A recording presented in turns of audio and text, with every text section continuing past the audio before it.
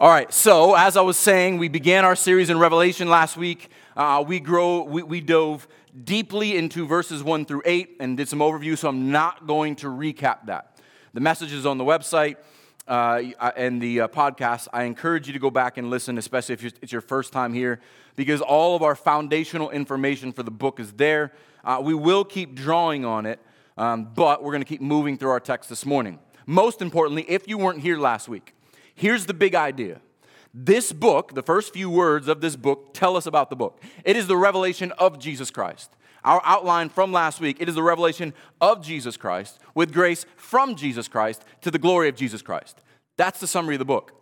And if you get deviated from that, if you start thinking about world history or try to make sense of details that are unclear, you will miss as we said last week, you will miss the forest for the trees. So many people are so worried about peeling the bark off of the trees in Revelation that they miss the glory of Christ. This morning, we're going to look at the glory of Christ, especially the aspect of light. John 8:12, Jesus famously says when he's walking among Jerusalem, raises his voice and says this: I am the light of the world. Whoever follows me will not walk in darkness, but will have the light of life. That's what we're looking at this morning. That Christ and Christ through his church, in his church, we are lights to the world. One of the other things we're going to do this morning, we're going to look at that theme of light as it goes through. We're going to look at a lot of Old Testament references. We mentioned last week that Old Testament quotations, allusions, and symbols, there are more of them in Revelation than the rest of the New Testament combined. But we need to understand them because a lot of what John is drawing on is Old Testament imagery. So to give you an illustration, B.B. Warfield, the great Princeton theologian and minister, said understanding Old Testament symbolism without the New Testament is like walking into a dark room. When you walk into a dark room without the lights on, you can tell there might be a chair over there. Maybe there's a couch. I think there's a picture on my wall, but I got to kind of feel my way through. I can't really tell what's going on in the room. There's maybe a place to sit down, but I don't know much more than that. But when Christ comes, when the fullness of God dwelt bodily, the Word becomes flesh, the light of the world comes, the lights come on, and now we know that there's a beautiful painting on the wall. Now we know the texture of the carpet. Now we know the shape and the shade of the lamp. Now we know all of the tapestry on the wall and the carpet on the floor. That's what happens when we open the Old Testament in light of the full revelation of what we have in the New. Christ turns the shadows and the things that are unclear in the Old Testament into substance. And that is how we interpret. That's our hermeneutical lens as we're going through the book of Revelation. We're going to interpret what is unclear by what is clear. And we're going to look at a lot of that Old Testament imagery. And we can't hit every Old Testament reference. We have a lot, and I'm just scratching the surface. But here's my goal. My goal this morning is that what John is seeing in Revelation is not anything new. What John is seeing in Revelation is what God has been declaring all along. The shadows that the prophets were groping for in the darkness, knowing that there's something great there, we now see with a spotlight shown on. We see them clearly because Christ has revealed them to his people, and Christ is glorifying himself in his church. So that's where we're going to be this morning. I'm just going to read verses 9 through 11, but we are going to be covering the rest of chapter 1 and all of 2 and 3. Yes, we can do it. Revelation 1, verse 9, I, John, your brother and partner in tribulation, and the kingdom and the patient endurance that are in Jesus, was on the island called Patmos on account of the word of God and the testimony of Jesus. I was in the Spirit on the Lord's day, and I heard behind me a loud voice like a trumpet saying, write what you see in a book, and send it to the 7 churches, to Ephesus, to Smyrna, to Pergamum, to Thyatira, to Sardis, and to Philadelphia, and to Laodicea. Let's pray.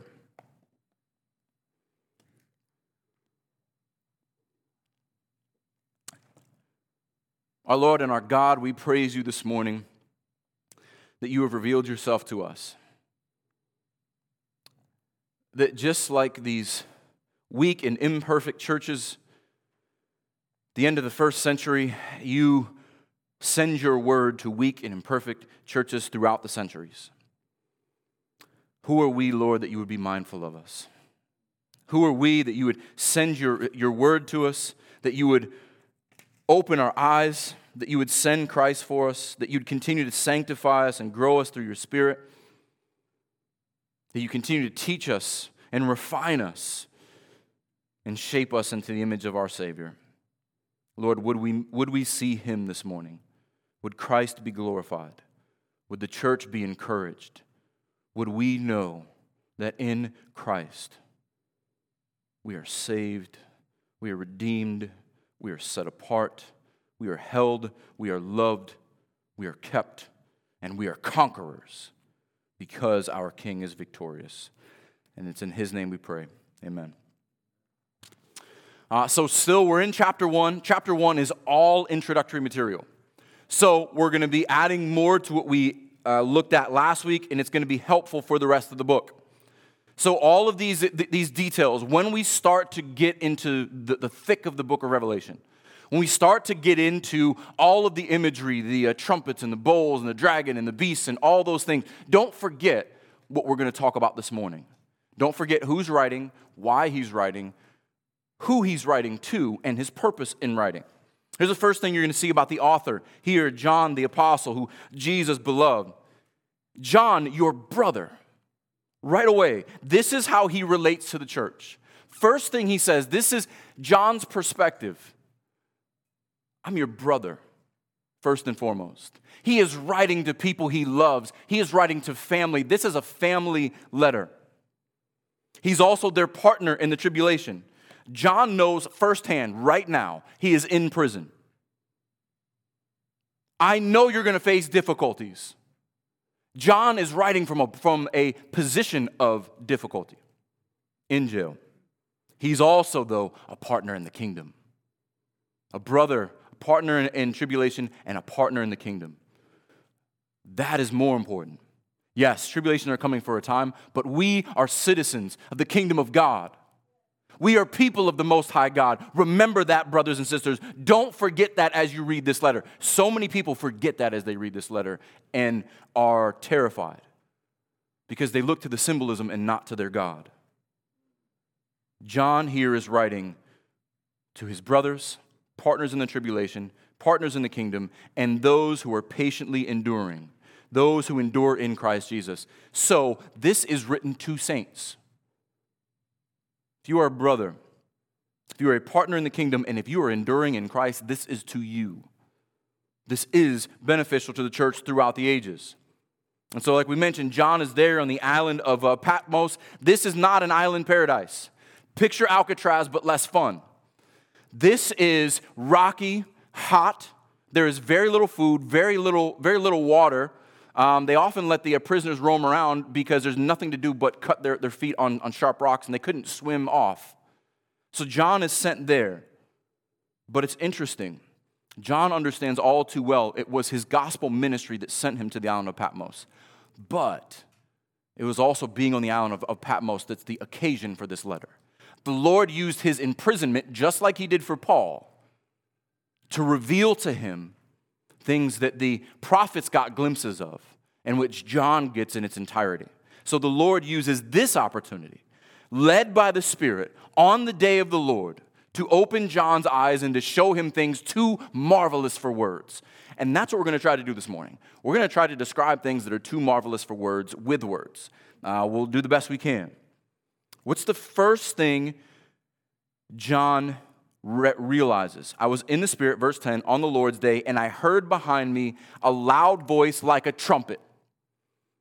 Now listen, no one uses a trumpet if they're telling a secret. Trumpets, every time you see trumpets in the Word of God, they are loud, they're to announce, they're to proclaim, they're to gather. Everybody listen up. This is something important. In Exodus 18, when Moses was on Mount Sinai, the voice of the Lord was described as a loud trumpet. Now John again is hearing the voice of the Lord as a loud trumpet.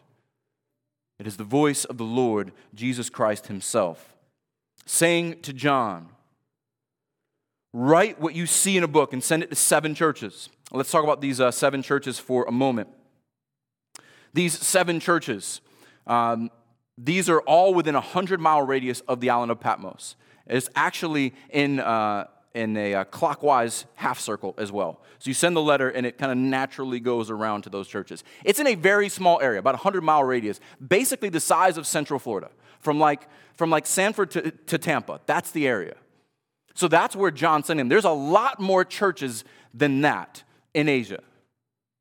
But he sends him to those specifically. Remember our conversation last week about the number 7? There's going to be a lot more of that this week. But there is a completeness, a perfection when the number 7's used. So these churches specifically have things to teach us. And they are representative of all other churches. And so, first thing we have to understand is these are contemporary churches to John. They are written to people, real Christians with real temptations almost 2,000 years ago. So we must understand what they heard and what was applied to them before we can apply it to us. As always, when we're reading Scripture, we must know what the intention of the original author was, the original audience, what the original audience was reading. We can't read 21st century figures and our figures of speech into the text. So that church was under great persecution. And so in a time of widespread persecution, sexual and doctrinal temptations, we may not have the persecution they did, but we certainly have the sexual and doctrinal temptations that they did. There's much we can learn from them, and we'll do that on the last portion of our sermon. We're going to spend most of our time setting up the letters. I gave you a handout. We'll go over the handout in a moment. But the handout is so I don't have to get into every letter. But we'll look at the patterns. But the first thing I want you to see is everything we looked at last week and we're going to look at today. All of the attributes of Christ, the descriptions of Christ in chapter 1 are opening up the letters of chapter 2 and 3. Every letter in chapter 2 and 3 opens with the quality of Christ already seen in chapter 1. So pay attention to these details. All right, verse 12, this is where the vivid imagery begins.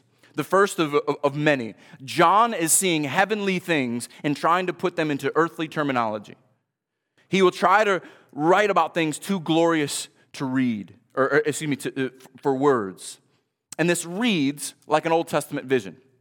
This reads very much like something we would see out of Zechariah or Ezekiel or Isaiah or Daniel. But we need the background to understand. So I'm going to deal with the lampstands in a moment. But right now, I really want to dive into the Son of Man. The Son of Man is key to understanding this book. Remember last week, this is Jesus' favorite title for himself. Here's what John sees. When I turned to see a voice that was speaking to me, and on turning, I saw the 7 golden lampstands, and in the midst of the lampstands, keep that in mind for later, one like a son of man.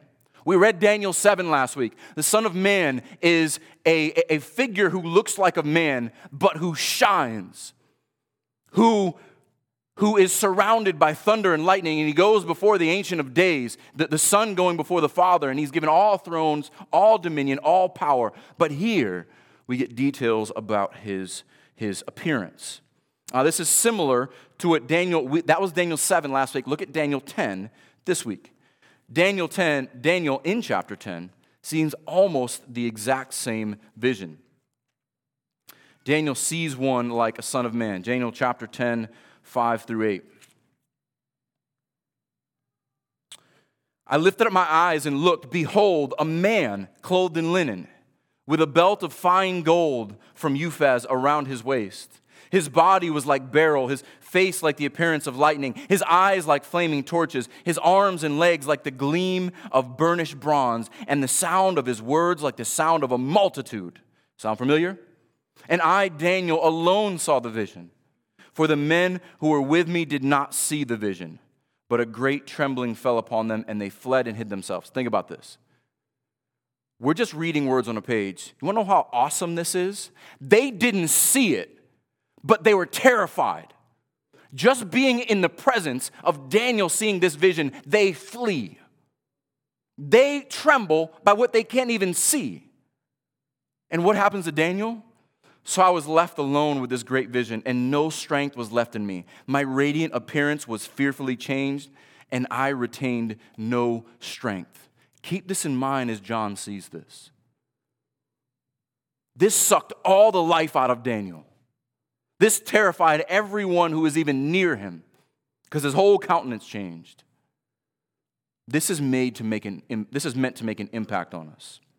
This is similar to what the disciples saw on the Mount of Transfiguration. Jesus glowing. As we go through this, here's just a little kind of side note. This is why we got to be careful with and not look to man-made images of Christ. Why we do not promote and worship pictures and try to picture the face of a man, because this is what Christ looked like. This is who he is. And I love, Carter did a great job on the kids sheet. Adults, you should take one home too. But let's go through these. The Son of Man, he's clothed with a long robe with a golden sash around his chest. This is what the priests were required to wear. This is priestly imagery from Exodus 28. He is dressed like a holy priest. He has white hair on his head, like white wool, like snow. White is a reference for purity, but also wisdom. He is wise beyond anyone else. His wisdom is pure. It is without spot, it is without blemish. He has eyes like the flame of fire. This is judgment language. This is purging, purifying, refining. How do we know? Revelation 19. Revelation 19, when Christ returns, look at the description. Again, John is not seeing Jesus meek and mild. John is seeing Jesus, the conquering judge, returning to destroy his enemies. That is the picture, the lasting image that John is to have in his mind. Revelation 19, verse 11. Then I saw the heavens open, and behold, a white horse. The one sitting on it is called Faithful and True. And in righteousness he judges and makes war. His eyes are like flaming fire, and on his head are many diadems or jewels. And he has a name written that no one knows but himself. He is clothed in a robe dipped in blood, and the name by which he is called is the Word of God.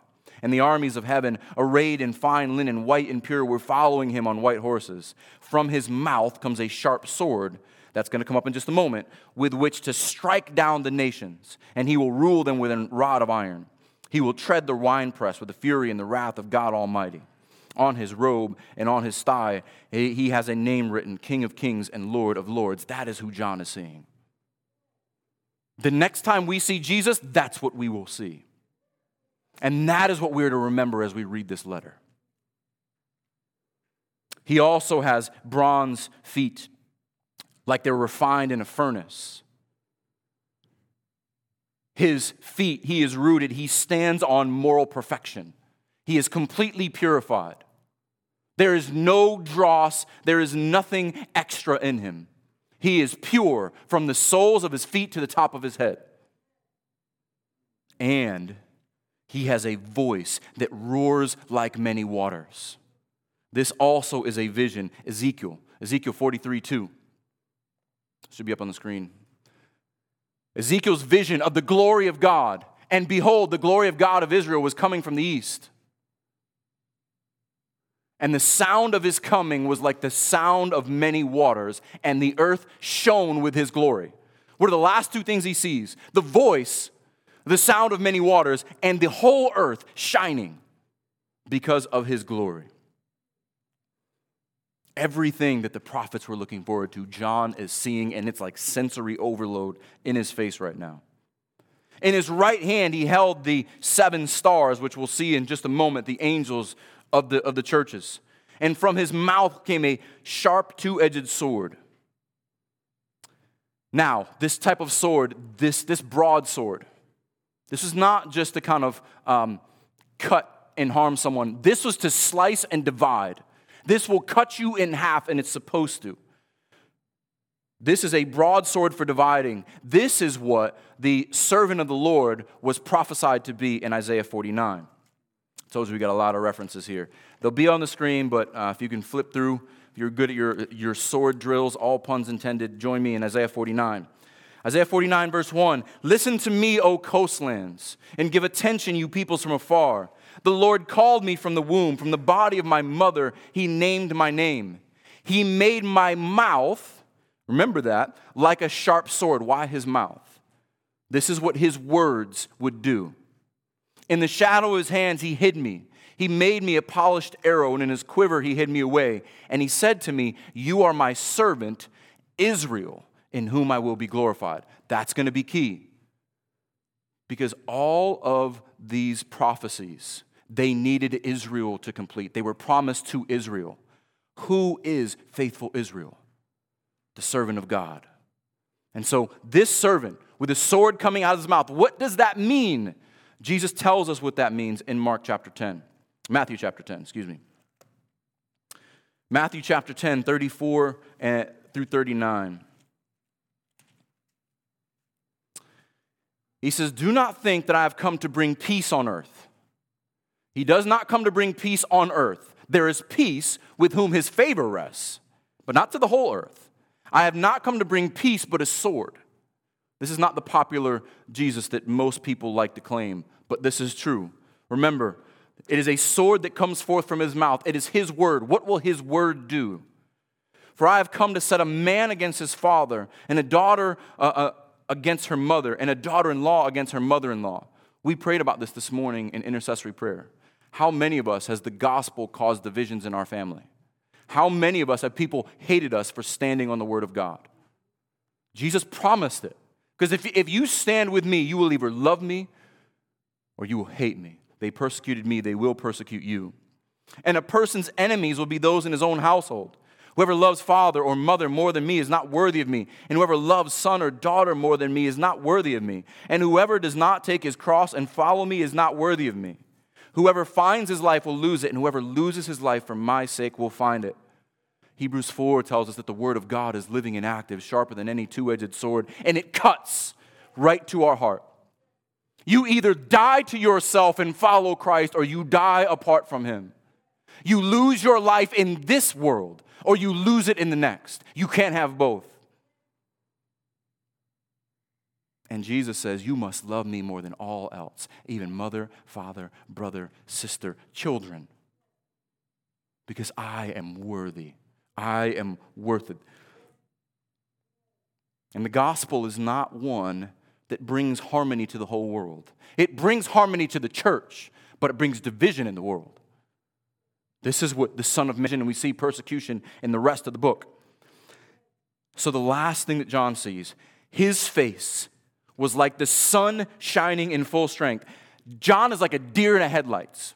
That's a true statement. When a deer sees headlights, he doesn't know what to do. He just stops in the middle of the road, doesn't know which way to go. John is so overwhelmed right now. He is trying to describe the details as best he can. The Son of Man is powerful and royal and glorious and terrifying. And John falls on his face and worships. The point of this text and this introduction and this book is to marvel at Christ. To worship him, to fear him. The Son of Man is building his church. And when he comes, he's coming to purge those in the church and the rest of the world with it. So, we looked at Matthew 16 last week. So when Jesus asked them in Matthew 16, I know I'm out of order in my slides, but great. You found it, Seth. Good job. Matthew 16, verse 13. When he asked them, he's asked them a very specific question. Now, when Jesus came to the disciples in Caesarea Philippi, he asked his disciples, who do people say that the Son of Man is? He is referring to the Son of Man. These young men raised in the Old Testament, they know this very clearly. And they said, well, some say it's John the Baptist. Others say Elijah. Others, Jeremiah or one of the prophets. He said to them, the most important question anyone on this planet will ever answer. But who do you say that I am? Simon Peter replied, you are the Christ, the Son of the living God. That is the Son of Man. And Jesus answered him, blessed are you, Simon, son of Jonah. For flesh and blood has not revealed this to you, but my Father who is in heaven. And I tell you, you are Peter. And on this rock, the rock of your confession, knowing that I am Christ, the Son of the living God, I will build my church, and the gates of hell shall not prevail against it. Brothers and sisters, don't forget this when we go through the rest of the book. The one who is building the church is the same Son of Man who shines like the sun, whose voice is like the trumpet, like the roar of mighty waters. He is building his church. He promises that the gates of hell will not prevail against it. Should we be intimidated or encouraged when we read the book of Revelation? Amen. But John, let's not fault John here. This is only natural. When I saw, verse 17, I fell at his feet as though dead. But I love this. Don't miss this little detail. But he laid his right hand on me. This sweet comfort, the loving right hand of the Savior.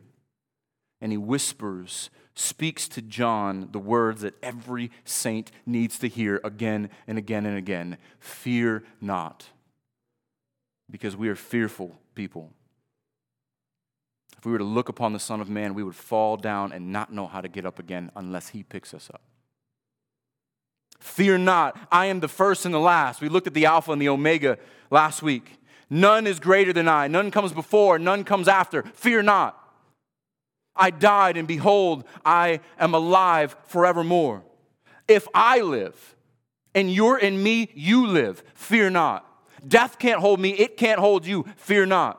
How do we know death can't hold him? I have the keys of death and Hades. What do keys do?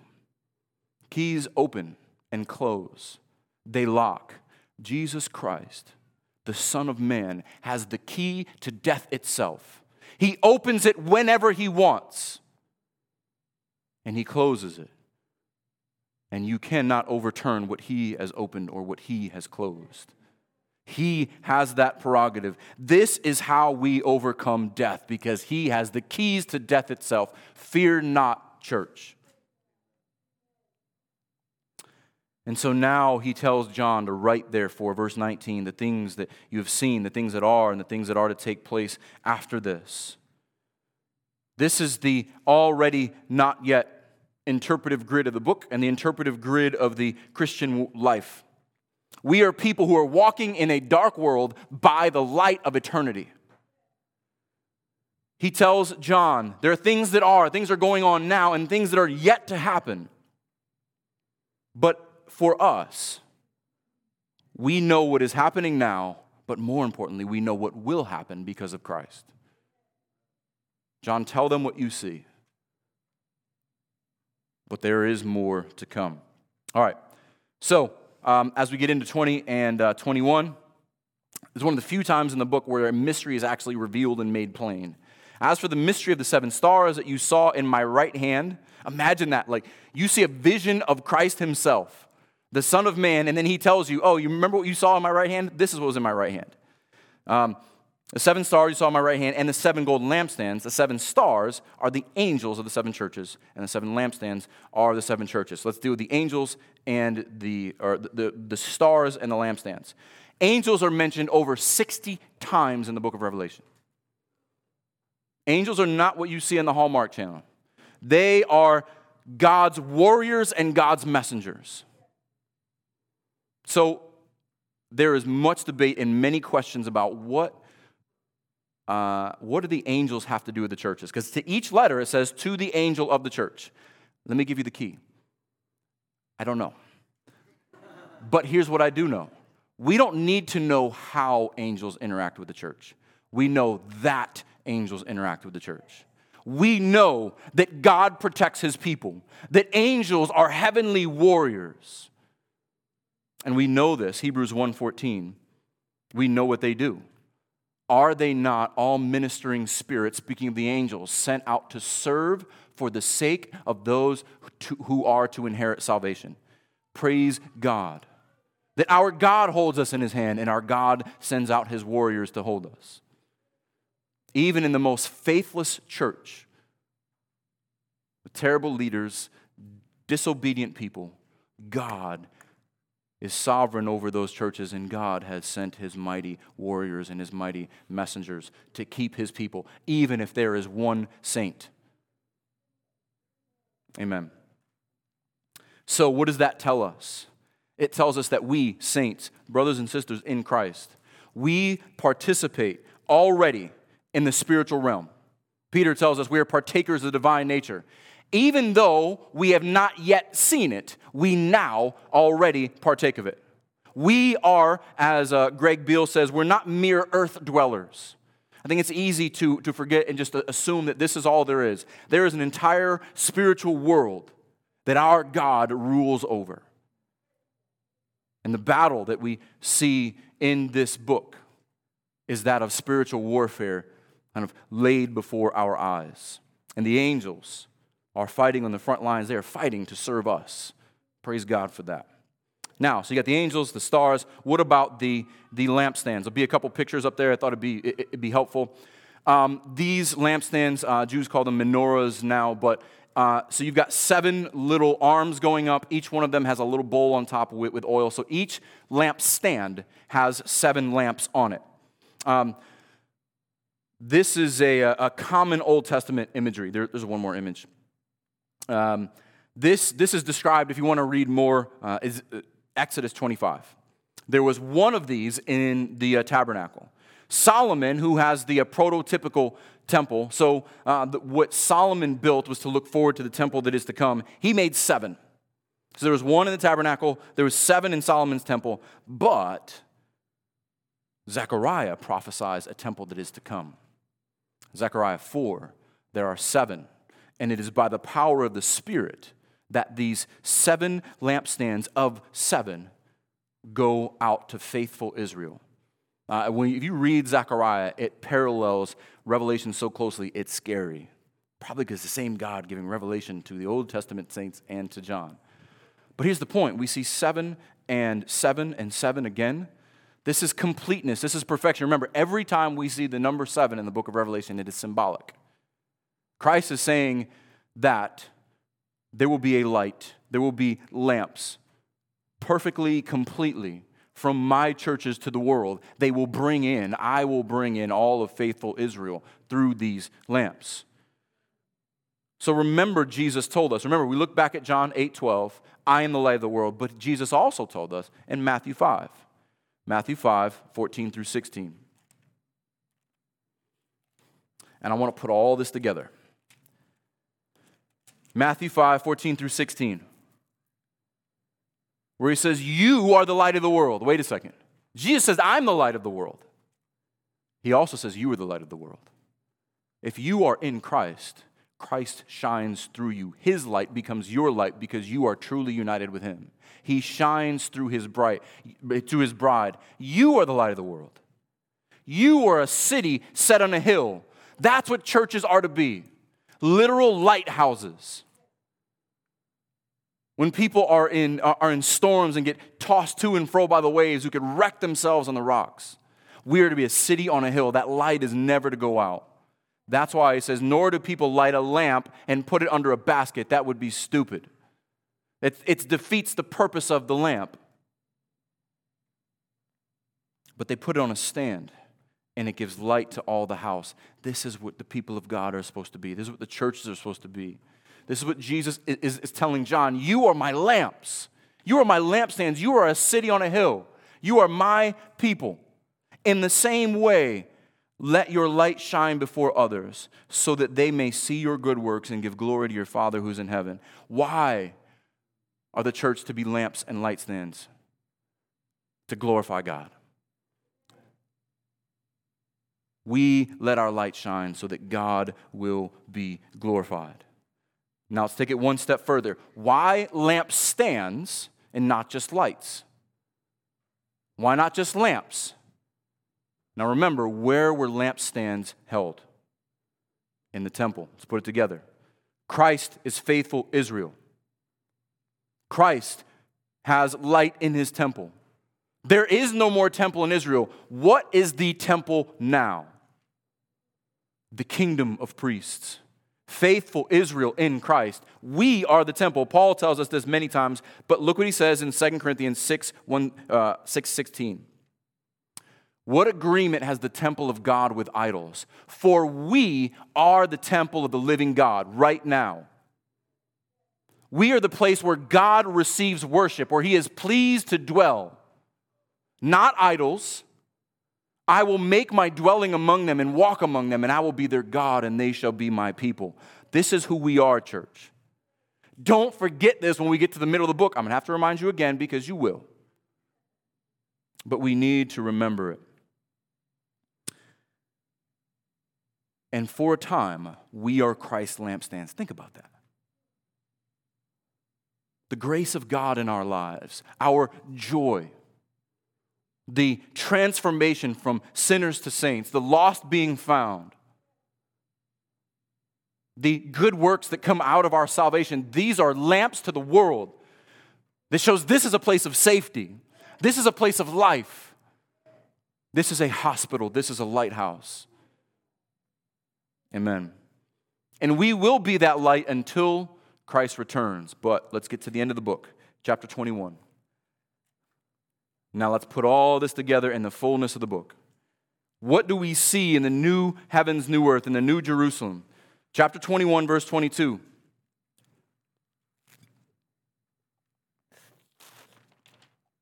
And I saw no temple in the city, for its temple is the Lord God, the Almighty, and the Lamb.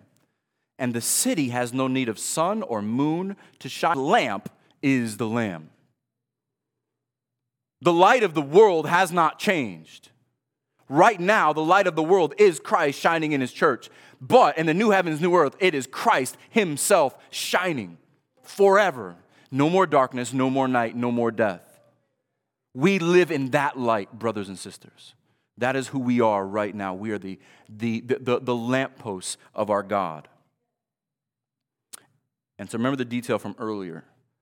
He walks among, he stands in the midst of the lampposts. That reminds us that Christ is not separate from his church. Christ walks in, he is among, he is moving in the church right now. And he holds the stars, the angels, the protectors, the messengers of God to the churches. He holds them in his hand. So remember all that as we get to the churches. It's so easy to get caught up in which church are we and what can I get from this. And that's all helpful. But don't miss the point. These are Christ's churches. They're in Christ's hands. Never forget that. And notice as we go through, this letter begins with who Christ is and what he's doing. And it ends with what he will do in his church when they come to completion. So you've got a little handout in front of you. And we have many visions that we're going to look at in the book of Revelation. I told you it's going to be a short kind of flyover series, but we're going to look at 7 series of revelations. This is the first one. So if the church is the recipient and the beneficiary of the visions of Revelation, this is why we start with the church. All right? And it's natural to start with them. So here's what I want you to know. We won't spend as much time on these churches. I'm going to move them kind of quickly through application. I want you to see the train of thought here. For each church, there is a city. Here's the other thing you need to know. I'm not going to get into kind of geography and culture, but every detail in every letter actually has something to do with what's going on in the church and with the region around it. So there are great commentaries out there. Last week I recommended William Hendrickson, G.K. Beale, Derek Thomas, William Mounts. There are many, many, many more. So I'm not going to get into those. But there's things that are going on in each of these cities that pertain to the details. So we begin with a city. And then there are words to those cities by Christ himself. But those words come from an attribute. He doesn't name himself. Behold, I am, let me get back here. To the angel of the church in Ephesus write the words of him who holds the 7 stars in his right hand and walks among the 7 golden lampstands. That we've already seen. So that's your second column. We've already seen this in chapter 1. To each church, there is a series of either commendations or condemnation. So there is commendation. This is what I am pleased with in you. You have good works. Condemnation. Here's where you fall short. Warning, repent or else.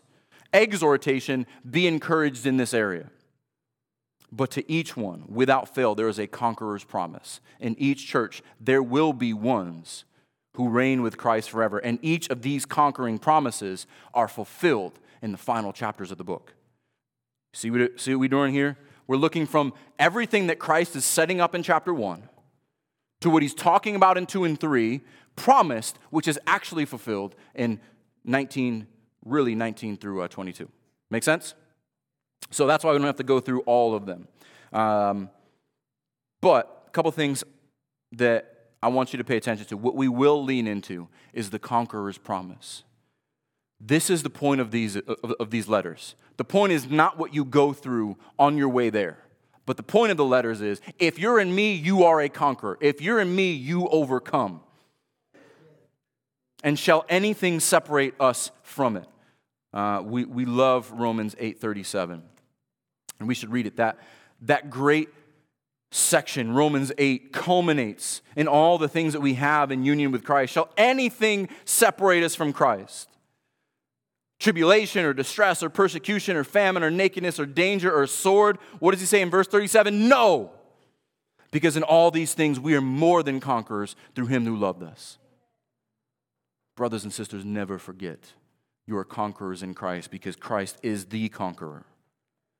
And so again, as we look all the way to the end of the book, Revelation 21:7, where Christ shows John that the one who conquers will have this heritage, and I will be his God, and he will be my son. That is the greatest heritage that we have. We are the people of God. He is our God. We are his people. Those are the conquerors. That means whatever you go through in this life is temporary. Whatever you go through in this life cannot hold you. We are conquerors already, even though we have not seen it yet, because it is finished in Christ. So this letter is about Christ. These churches are examples of who Christ is, what he requires of his churches, but what he will do for his people in the end. In each one of these letters, we won't get into this, but is repeated the same way. He who has ears to hear. One more time, Matthew chapter 13. Why do you say he who has ears to hear? Jesus explains it to us. What we're seeing in these letters, they're like prophetic parables. They are telling examples, and they're instructive to people who have ears to hear. Here's what Jesus said, chapter 13, verse 10. Then the disciples came and said to him, "Why do you speak to them in parables?" And he answered them, this is key, is also key for the book of Revelation. To you it has been given to know the secrets of the kingdom of heaven, but to them it has not been given. It's given to the church, not given to outsiders. For to the one who has, you're in Christ, more will be given. You'll have more understanding. And he will have an abundance. But from the one talking about understanding of the kingdom of heaven, that is true riches. This is why I speak to them in parables. Because seeing they do not see, and hearing they do not hear, nor do they understand. Indeed, in their case, the prophecy of Isaiah is fulfilled that says, this is from Isaiah 6, 9, and 10. You will indeed hear, but never understand. You will indeed see, but never perceive. For this people's heart has grown dull, and with their ears they can barely hear, and their eyes they have closed, lest they should see with their eyes, and hear with their ears, and understand with their heart, and turn, and I would heal them.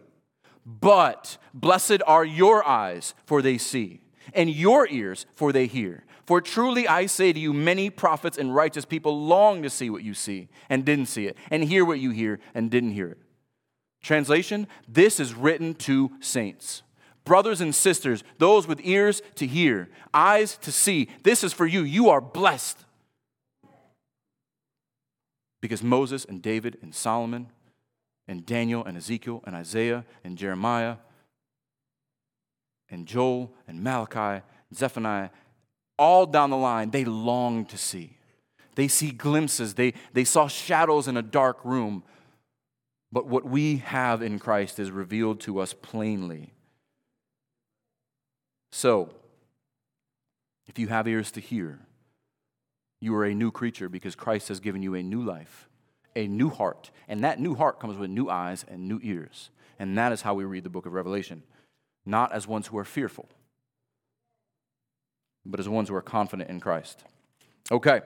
All right. So, we're going to run through these kind of quickly for application.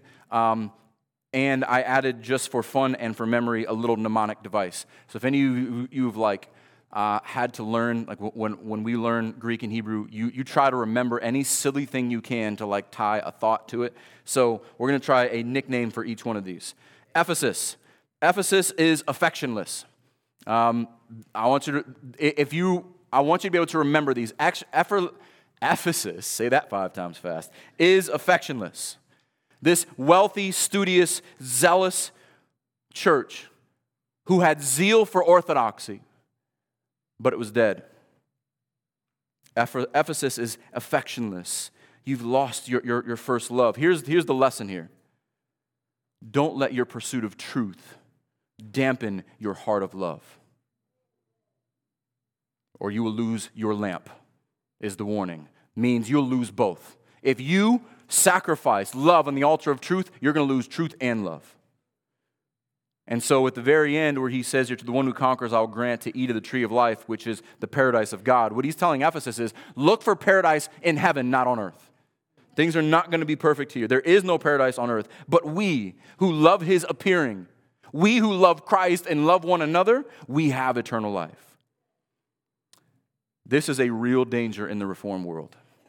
We love theology, we love reading, but so often we can stick to the truth and want to fight people to death on the minor issues, and we forget to love our brothers and sisters. Let's not be the church in Ephesus. All right, next one. Church in Smyrna. This church is a church that's going through tribulation. This church has probably experienced martyrdom because the theme is death from beginning to the end. To the angel of the church of Smyrna write the words of the first and last, who died and came to life. Jesus begins this letter to those who are being persecuted by saying, don't worry about death. Remember the one who lives? Remember the one who death couldn't hold? Remember that when you face trials and you face persecution. There's no condemnation for them. I love this, that there's only encouragement for the persecuted church. Death is not final. So for Smyrna, death won't hurt you. For Smyrna, death won't hurt you. The other thing that is beautiful here that we should take note of is that they are poor. They're not a flashy church, but they're rich with what matters. We should take note of what true riches are. True riches are that the second death has nothing against you. Your physical body may die, but that second death that we talked about a couple weeks ago, where eternal suffering and separation from God, eternal death, it does not hold you. It bears nothing on you. The one who conquers will not be hurt by the second death. You are rich because you'll be with me forever. That is true riches. Next, Pergamum. This is the church on the front lines of spiritual warfare. And this is the church that seems to be doing fairly well. However, they're allowing false teachers and false practices. So if you're on the front lines, be careful. Don't get swept away by Satan or his doctrine or his teachers, because Christ has the sword of judgment. Pergamum, I will war with them. Christ is coming to war with them. Okay, this is where Satan dwells, but don't get friendly. Don't fraternize with the enemy, because I am coming to war with them.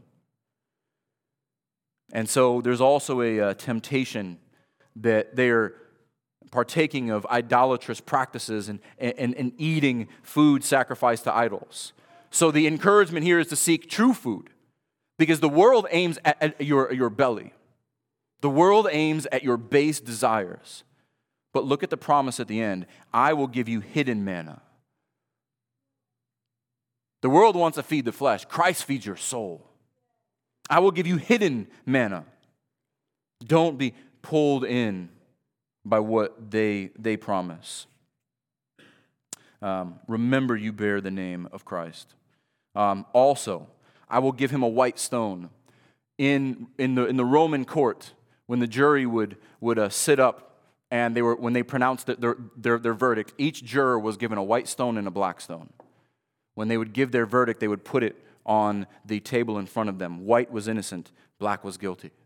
Jesus says, I will give you true manna and a white stone. And on that stone will be a name that no one knows except the ones who receive it. He knows us by name, and he writes our innocence on a stone. Stones in the Bible, they last. They are for memory, and they're not easily destroyed. This stone will never be destroyed. All right, Thyatira. This is a loving, hardworking church, but they also love to indulge themselves sexually. So this is a church that looks good on the outside, but their desires have led them to this temptress Jezebel. Now, Jezebel is a figure all throughout Scripture, this sensuous woman who brings men in with promises of fulfillment. Desire Christ, not the worldly temptresses. So, my little nickname for this, Thyatira, Jezebel's a liar. That's what you remember with them. Because Satan's theologians, Satan's temptresses are hard at work. But there are some who still hold fast. And so there's a great lesson for us in this church. We live in a world of sensuality and worldly indulgence, and it is tempting. It is everywhere. It is so easy to get pulled in, but it only leads to destruction. Jesus says, repent or face the same tribulation she will. All her daughters, everyone who engages with her, I will destroy. So church, be careful, because a little leaven leavens the whole lump. Do not let that in. But to the ones who conquer, the ones who endure, I will give them authority, they will rule, and they will have the bright morning star. The temptations of the world promise us power and esteem and pleasure now, but Jesus says, I have rule and authority that I will give you forever. I am the bright morning star. I give you myself. Do you want me or do you want this trash? Sardis, Sardis and Laodicea are the worst churches in this list. Sardis is lifeless. Sardis is lifeless. The whole congregation, except for a few, have fallen asleep. You seem like you're alive. I just put dead works in this chart. I should put dead works equals you are dead. You're dead, except for only a couple of you. I have the life-giving Spirit. Notice what he says in the introduction, the words of him who has the 7 spirits of God and the 7 stars. I have the life-giving Spirit. Look to me for life. Repent, wake up. There's no life outside of me. You're dead right now. But there's also a great encouragement here. Because yet you still have a few names in Sardis, people who have not soiled their garments, that they will walk with me in white, for they are worthy. Even in the most unfaithful churches, in the most unfaithful cities, be faithful. That even if everyone else goes to hell, literally, you be faithful. You walk in purity. You will walk with Christ. That is the promise to them.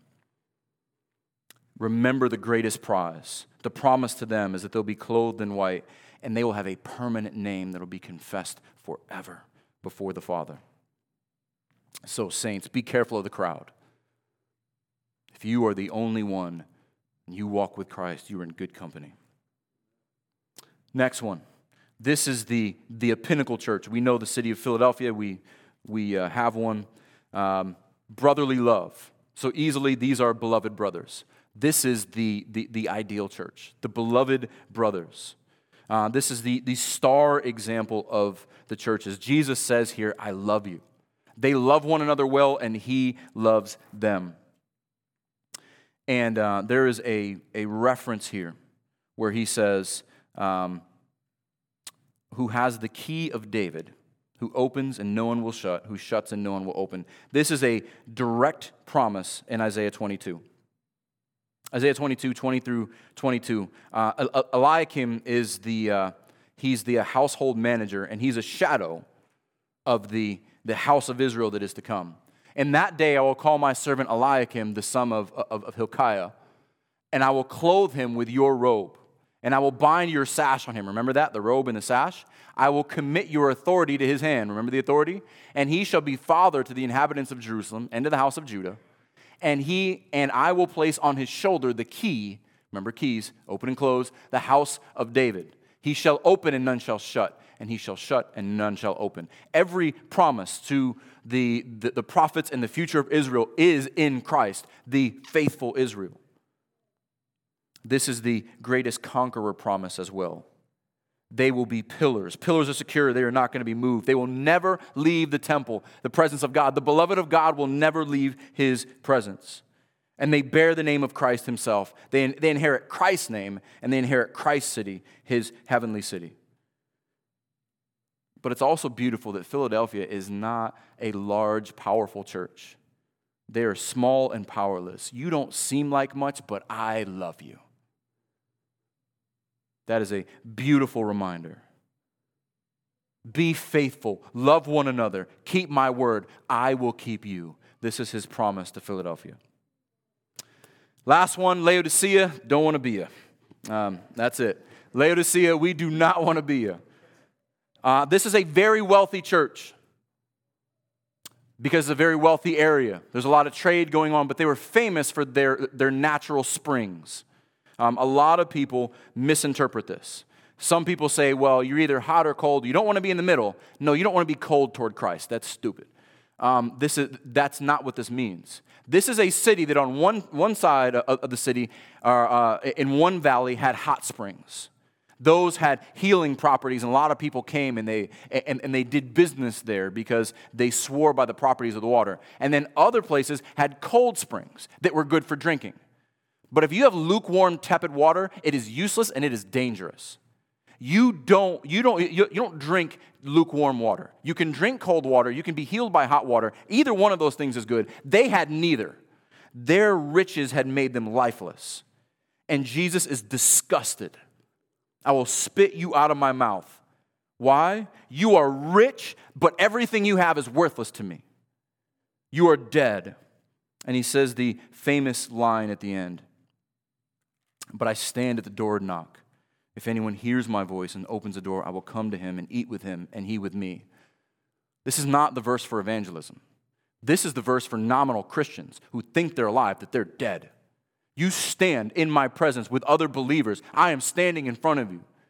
And you have hardened your hearts. You have put your trust in your riches.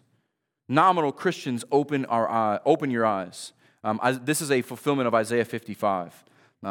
Again, almost a verbatim quote. And again, I am holding back here because there are so many Old Testament references that we can go over. Isaiah 55, just 1 through 3. Where it says, "Come, everyone who thirsts, come to the waters. He who has no money, come buy and eat. Come buy wine and milk without money, without price. Why do you spend your money for that which is not bread, and labor for that which does not satisfy? Listen diligently to me, and eat what is good, and delight yourself in rich food. Incline your ear and come to me. Hear, that your soul may live, and I will make an everlasting covenant, my servant, sure love for David." So within Laodicea, they are eating of the fruit of the world, but he says, if anyone opens to me, I will come in and I will eat with him. Don't buy what the world is selling. Buy from me. I will give you what will not wear out. This is the gospel call. Don't sit here and think that you can just claim the name of Jesus and hold on to everything in the world. Don't claim that you are a spring within yourself. He will spit you out. There is only one spring of living water. There is only one light. And this is the knock. Come to me. Buy without money, without price. Eat Come to me, and I will make an everlasting covenant because of the name of my son David. Jesus Christ, Son of David, have mercy on me. So the promise here to this church, don't get too comfortable. The one who conquers, I will grant him to sit on my throne, as I also conquered and sat down with the Father on his throne. Don't get comfortable here, because there's a throne in heaven, and it's much better than anything you have here. That is why we're going to begin with the throne of God next week. So, brief conclusion. We are the light in the darkness. So the lesson here, there are many lessons here, but the church shines in various degrees. We all reflect and glorify God differently. Every church has their strengths and has their weaknesses. Every light shines in different ways and in different intensities. But just know that it is Christ's church. He is building it. The Son of Man is bringing his conquerors. And one day we will be united with him, and we will see that glorious face. We will fall in worship, and we will worship forever, and we will never get tired of it. So, what would Christ say about our church?